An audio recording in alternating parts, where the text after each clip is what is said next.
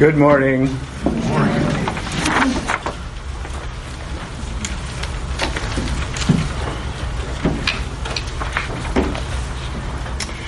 This morning our message comes from 2 Timothy chapter 2, verses 1 and 2. However, I'm going to read a couple of extra verses to be able to maintain the context.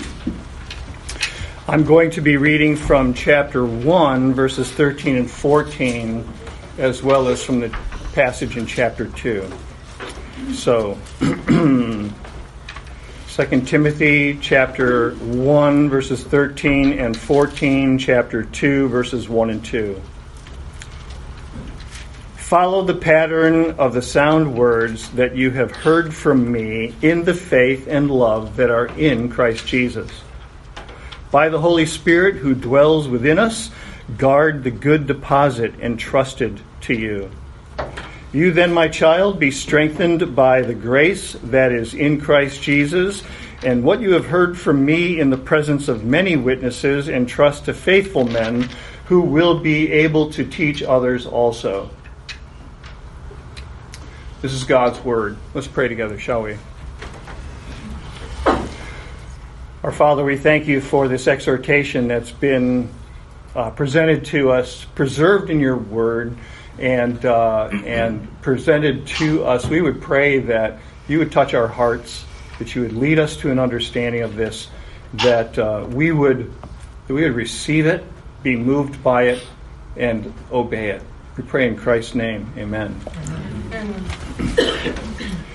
This is the last in a series of sermons that I have entitled Passing the Baton, because we are now getting ready for the new stage. No, we are already moving into the new stage. Chris and Emily are here, and we're moving into the new stage of the church's life. And so, in essence, I'm ending what I'm doing, and he's beginning what he's doing, and we're attempting to maintain continuity the way that a couple of relay runners would pass the baton off to one another so that the team may win the race. And so that's why I've drawn this message this morning from this passage. My wife collects plates.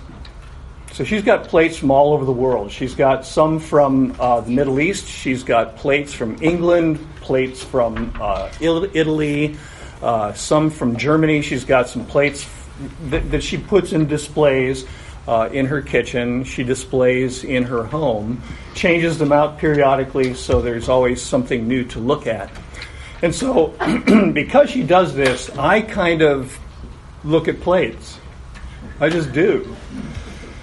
And I was wandering through somebody's house, and they had some plates around, and I was looking at them. I thought, a little plate with kind of like a castle on it and so on. I said, "Hey, this is really cool. Where'd you get this from?"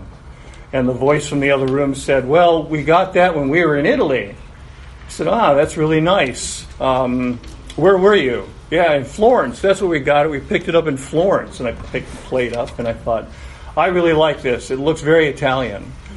And I flipped it over and went, oh. There's a little gold sticker way down in the bottom. You can only imagine what it said on that little gold sticker, right? What did it say?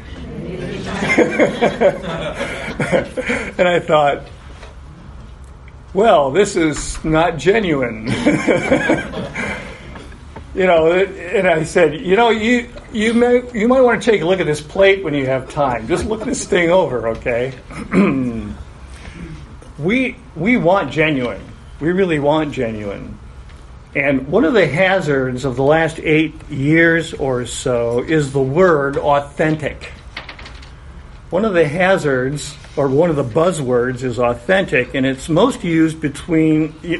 frequently used to define something which is verifiably genuine. All right, something which is rooted in a relationship or rooted in a history. I have a book on my shelf where the title of the book is called Authentic Community. And it seems to me that there's a different meaning in that word authentic. Because, authentic used to be, this is something that's verifiable, right? Something that's verifiable. I've known people who have done work in Peru, and they have a very colorful rug that's made from alpaca wool. And it was made by South American or Peruvian Indians. And because of the construction of the rug and the kinds of wool that are in it, it can be traced as being genuinely produced by these Peruvians. You would not have found anywhere on this rug a little gold sticker. All right? There are some rare books in some of the seminary libraries in St. Louis. And one of those collections has a study Bible that belonged to Johann Sebastian Bach. His notes are in the Bible.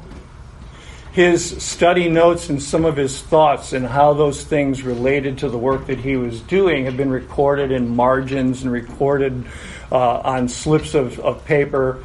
And so that's preserved, and it's traceable, verifiable, it's authentic. It's authentically Johann Sebastian Bach's. Okay? So it used to be that the word authentic meant something that was verifiable via history or independent source. It's genuine from an independent source. Nowadays, we find that the word authentic has as part of its meaning this idea of, what feels authentic to me, right? What feels authentic to me? It feels right. It feels comfortable. It seems to fit with how I already feel and believe. All right? That is a completely new meaning to the word authentic. That is not how the word authentic or authenticate was originally meant. True Christianity, authentic Christianity, is verifiable objectively. It has a traceable history. All feelings aside, there is something objective about the content of Christian teaching which has its roots in a verifiable history. That's why archaeology is so important. That's why the record of those who have gone before and who have written is so important. It's something that says, here's some objective knowledge about Christianity that's been passed on from one generation to the next. It has substance apart from our feelings, which must be acknowledged. It must be viewed as truly authentic. When Paul wrote his letter to young Timothy, he was in prison. He had written other letters, but he was writing this letter in order to confirm to Timothy that there are some things that absolutely had to be held on to. He wrote these young letters not exclusively for the purpose of encouraging Timothy, but to confirm for Timothy the work that God had called him to do. And so he gave specific instructions to Timothy about what he should pay attention to. Hence these verses that I read from 1 Timothy, verses 13 and 14. Hear them again. Follow the pattern of sound words that you have heard from me in the faith and love that are in Christ Jesus. By the Holy Spirit who dwells within us, guard the good deposit entrusted to you. You hear what he's saying there? The apostle is saying that there's something authentic in Christianity, that there's something sound, there's something that is healthy that needs to be held onto. He uses the word. He uses this phrase, sound words. It's the idea of soundness being that of health, that of stability, the wholesomeness which blesses and benefits the hearers. When the Lord Jesus taught, he was teaching healthy words. Now, that doesn't mean that sometimes they weren't hard words. They were hard words sometimes. But we need hard words to be challenged as to what to avoid, to be challenged as to what to walk away from, right? But we also hear words of health, that is, turn to these things and they will restore your soul. They will restore that sense of blessing. When the apostle wrote, he was writing healthy words which were designed to bless the hearers. They were intended to bless the recipients, even though the words might have been hard. But we need to hear the words that challenge us, to let us know that we have a long way to go before we are like the Lord Jesus Christ, the last Adam, the head of the new humanity. We fall so very short, and we need to be reminded all the time what true spiritual health is. So, Paul says, or he's speaking about these sound words that Timothy has heard. And what he says is, follow the pattern. There's a pattern to these sound words. There's a form, there's a shape to it. This idea of pattern is the idea of an image that you recognize, that you can call to mind. The image of, let's say, the cross of the Lord Jesus Christ. Paul said, I placarded Christ before you. Christ and him crucified. The idea of the image is like this. In the ceiling of the Sistine Chapel in Rome, Michelangelo painted these frescoes, these very large, beautiful frescoes. And one of them is almost iconic. It's that picture where the Creator reaches out with his finger and he's touching the finger of the man he just created. Right? And we understand that as the point of creation, God creating man.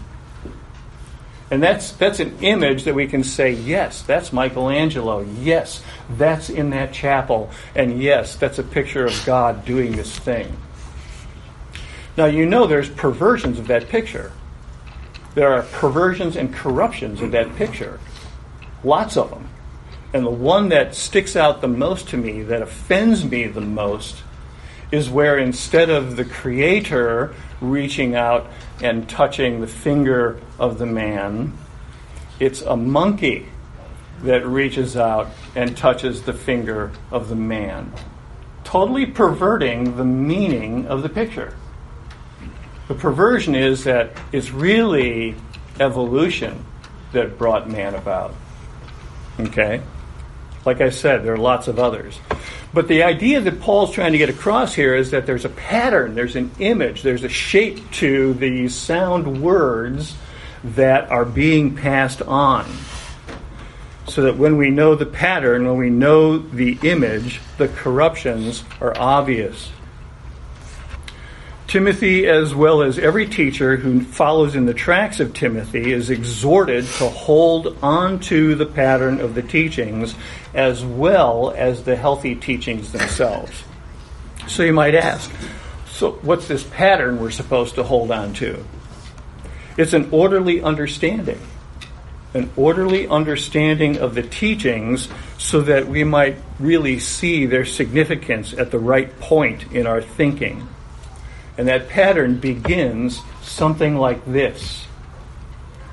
I believe in God, the Father Almighty, maker of heaven and earth and of all things visible and invisible.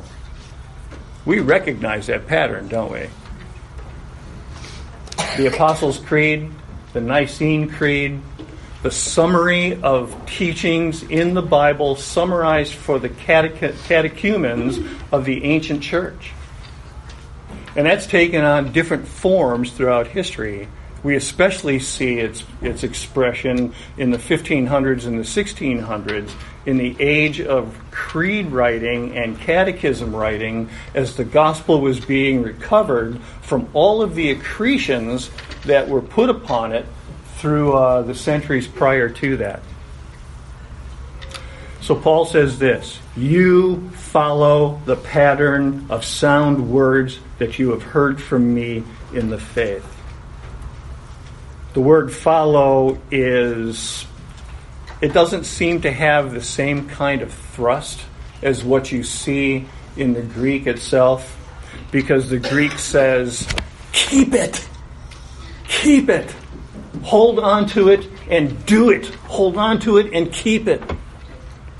It's not just holding on to the healthy things, it means to hold to the pattern and the form of those things. The form that we hold on to is as important as the things themselves. Our dear friend and commentator John Calvin says this: Paul knew how ready men are to depart or fall off from pure doctrine. For this reason, he earnestly cautions Timothy not to turn aside from that form of teaching which he had received, and to regulate his manner of teaching by the rule which had been laid down. This church has been in recovery mode from having lost that pattern of sound teaching. It's been in recovery mode for about 6 years. And every time we come back and we recite the Westminster Confession or we recite the Catechism, we are attempting to recover this apostolic form of the teaching of the Bible. Now, is it a human summary? Yes, it's a human summary. There's no question. But it's a body of teaching that has been thought through, organized, laid out, so that it protects us from backsliding and from all of those appalling heresies that screw up our lives, and from the apostasy which shipwrecks our souls. It protects us, especially if we hold on to that pattern and the teachings themselves. So the apostle goes on to say in verse 14, by the Holy Spirit who dwells within us, guard the good deposit that's entrusted to you. Guard it. Guard it. Guard this good report, this good deposit. We are guardians of the body of teaching. We are to be those there will be those who are going to be determined to corrupt it. They will want to corrupt the teaching because it offends them, it shows them what they really are, it reveals their weakness, it reveals their rebellion, it reveals the majesty of God and how they cannot live up to the majesty of God, and they need a Savior, the Lord Jesus Christ. And they're going to want to somehow interrupt that. They will want to pervert it. They will want to bend it to their own purpose. And it requires protection from wicked minds and hearts. People who would take the teachings and import their own ideas into them instead of getting from them what God intends when He says something. And so, to guard it, we must know what the teaching is supposed to be and how it is being attacked. We need to know the teachings and know their true meaning. Know the order and the form and the pattern which has been preserved since the days of the apostles. Hold on to these things. Guard them. One of the books that's been used in this church for church officers and anybody else who's interested is Concise Theology, A Guide to Historic Christian Beliefs by J.I. Packer. Now, actually, I had not read this book before. I started reading it recently and I thought, my goodness, this is wonderful. It's clear. It has the practical connections that we need to have as people. It is rooted and anchored in historic Christianity, the way that it's been handed on. This is a great book. So here's my exhortation, Princeville Presbyterian Church. Keep using this book. It's valuable. If you don't have it, get it. If you have it and you haven't read it, read it. If you have it and you have read it, read it again. It's worth it. It really is. I read systematic theologies fairly regularly. This is wonderful.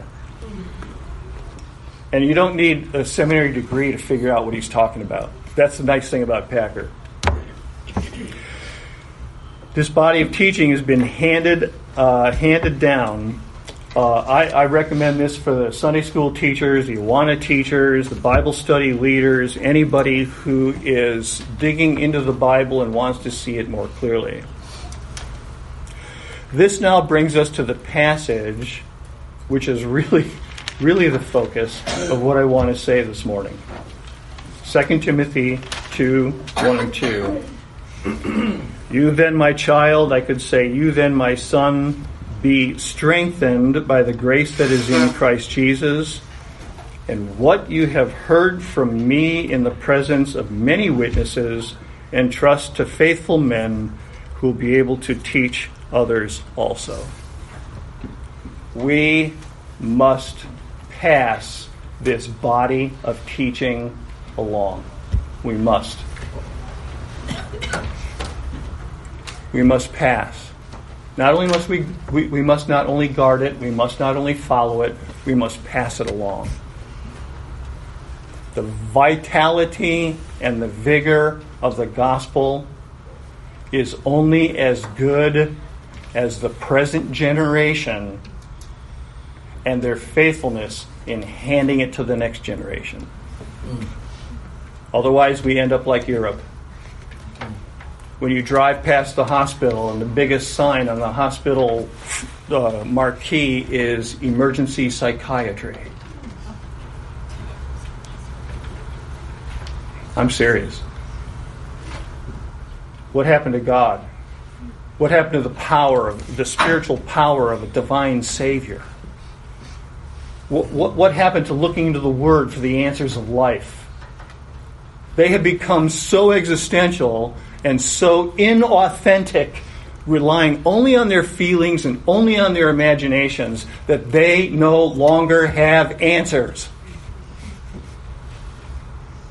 And we're moving the same direction in this country. The faithfulness and the vitality and the vigor of the gospel is dependent upon faithfully handing it off from one generation to the next. And so Paul's point here is that what's been learned, what has been discerned, whatever's been gained with regard to healthy, wholesome teachings of Christ, these things are not for the mere packing of your head and your heart. Not only are we to hold on to these things, not only are we to follow these things, not only are we to guard these teachings, we must pass them along. The way that I illustrated last week or a couple of weeks ago in the passing of the baton from one runner to another as they're doing a relay around the track. For every minister who teaches and preaches the gospel of the kingdom of God in Christ, those things have been passed along to him. When I open the scriptures to read and to study, I have not gained this stuff just because I'm exceptionally brilliant or because I've somehow figured out the subtleties of the English language better than anybody else. It's because I have been taught. I've been taught by faithful Bible study teachers when I first became a Christian. I've been taught by faithful disciplers who got a hold of me and taught me how to pray and taught me how to share with others. And the same thing goes with our dear brother Chris Carpenter. He's learned from some faithful believer. He's learned from somebody who said, yes, you can study the Bible. I'm going to guide you through it. He grew in knowledge from other faithful believers, whether through books or sermons or guided study or directed discipling. And in cases where a minister is prepared for his ministry, he grew in his knowledge and in his faith underneath the tutelage of scholars and professors who live in the original languages and who live in the teachings of the Scripture, because that's what the world is about. Amen. This is what the world is about. It doesn't take the joy out of all of the other things in life. It puts that joy into its proper alignment with what God has intended. Now, consider Timothy. Timothy sat under Paul's teaching in Lystra, Phrygia, Galatia, Macedonia, Philippi, Thessalonica, Berea, Corinth, and then he was given instructions when he was sent to Ephesus. Timothy gained his understanding by the pattern of teachings that were handed off by the Apostle Paul. And there needs to be a growing community of well-instructed, knowledgeable disciples who receive these teachings gladly. Here in this verse, Paul, in a manner of speaking, officially passes the baton to this younger pastor to take up the work that's set before him. Now listen. This is the true apostolic succession. It's not from Peter to the next pope, to the next pope, to the next pope. True apostolic succession is handing the body of teachings handed off by the Lord Jesus Christ to his disciples, from those disciples as the apostles handing them off to other disciples, from those disciples and their students handing them off to others, until somebody handed it off to you. That's apostolic succession. And the fact that you're recovering these teachings is a glorious and wonderful thing. I press it upon you. This is a gift of life. Don't let it go. So, really, for 16 months now, I've been handing the baton off to you. Every time I've taught, every time I've preached, I've been handing the baton off to you, Princeville Presbyterian Church, setting the teachings before your eyes, calling you to follow them. My portion of that work is now complete. Hear me. My portion of that work is now complete. And so I need to hand off this work to another. And I do so happily. I'm going to ask Chris Carpenter to come up here, of course.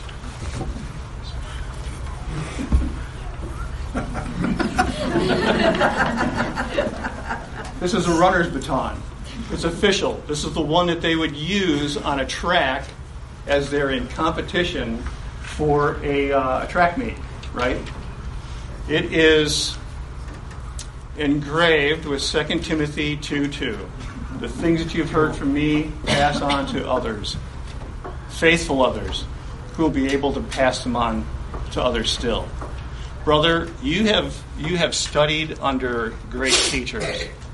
You have been guided by people who love the Word and love the Lord. I am one piece in that, however small it is, but my work is finished. Be faithful. You're now the pastor of this church. Amen. Amen.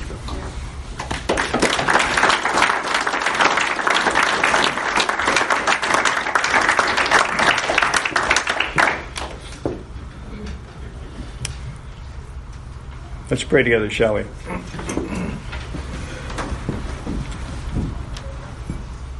Lord, we thank you for the way in which you use your servants. Some plow the fields, some plant seeds, some water, some pull weeds, some gather fruit, but we are all laboring to the same end, that the fruit would be borne unto the kingdom of God and to the glory of our Lord Jesus Christ, who shed his blood for us all. Thank you for my part in this work, and thank you that Chris and Emily are able to take up the work now that's been prepared for them. So we pray that you'd bless them and bless this whole church. May this whole church be part of that apostolic succession that hands on these teachings because they are life-giving. They are life-giving. And Lord, may this May this place be a bright light in this part of the world. We thank you so much for the way in which you deal with us graciously. Continue your gracious work to the glory of your great name. We pray in Christ's name. Amen. Amen.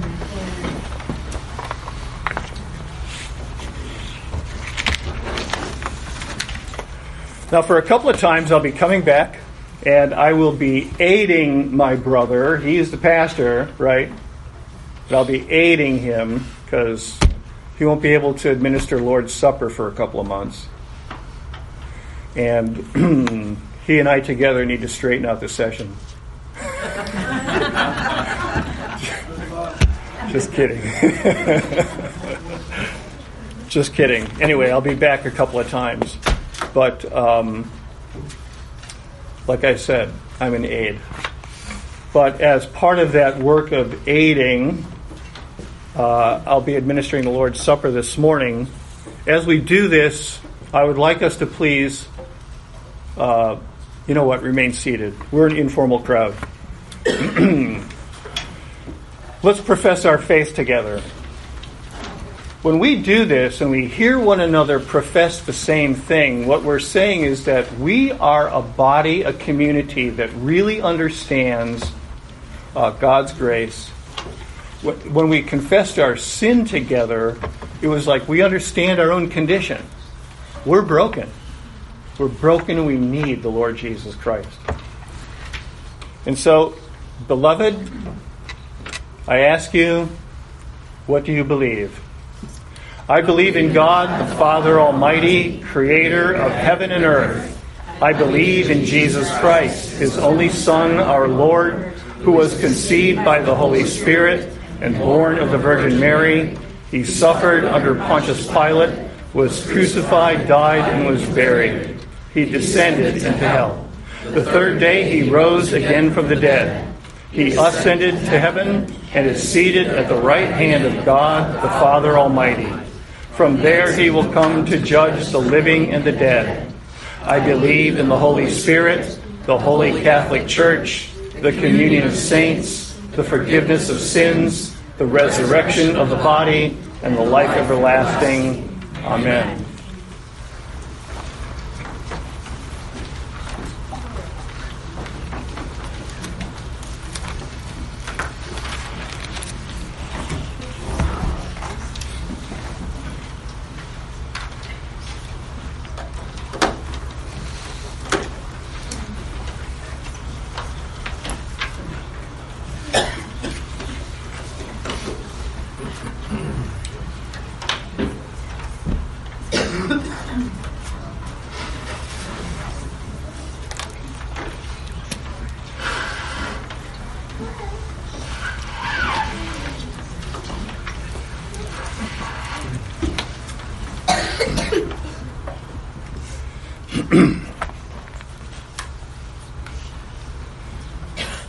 From the Apostle Paul, in 1 Corinthians chapter 11, we have this. For I received from the Lord what I also delivered to you. The form of sound words. The form of right, healthy teachings. I received from the Lord what I also delivered to you. The Lord Jesus Christ, on the night when he was betrayed, took bread, and when he had given thanks, he broke it and said, "This is my body, which is for you. Do this in remembrance of me." In the same way, also, he took the cup after supper, saying, "This cup is the new covenant in my blood. Do this, as often as you drink it, in remembrance of me. For as often as you eat this bread and drink this cup, you proclaim the Lord's death until he comes. Whoever therefore eats the bread or drinks the cup of the Lord in an unworthy manner will be guilty concerning the body and blood of the Lord. Let a person examine himself, and then so eat of the bread and drink of the cup. For anyone who eats and drinks without discerning the body eats and drinks judgment on himself." This is the Lord's table. It's not the table of the Princeville Presbyterian Church. It's not the table of the EPC. It's not the table of any denomination. This is the table of Christ Jesus our Lord. What's displayed here is his death, his life and his death, the offering up of his body that we may live, the giving up of his blood, the giving up of his life that we may live. It is food for our soul. It's medicine for our weakness. It is food for the journey. It is a feast in miniature, in anticipation of that great day when we will sit down at the wedding feast of the Lamb and be able to eat with the Lord Jesus in fullest measure, having been fully conformed to his image and brought into his presence. It says, I look back and I see the salvation which is given to me in the Lord. And I look forward because Jesus says, do this as often as you do it in my name until I come. It's looking forward to his return. This is a sermon in and of itself. And it's given to those who truly know the Lord Jesus Christ as their Savior. That's why Paul gives a warning. If you don't know the Lord Jesus, or if you do know the Lord and right now you're disdaining him, don't eat. For anyone who eats and drinks without discerning the body eats and drinks judgment on himself. Those are the Lord's words, not mine. But for all of you who you know the Lord, you're struggling with sin, you want to walk faithfully with the Lord, this is for you. So for those who don't know the Lord, if you're letting the elements pass, know this. It's a whisper. It's whispering to you. It's saying, Jesus died for sinners. Look how the Lord takes care of his people. So then, let us eat and drink with the Lord Jesus Christ in view. Let's pray and ask the Lord to set these elements aside for his purpose.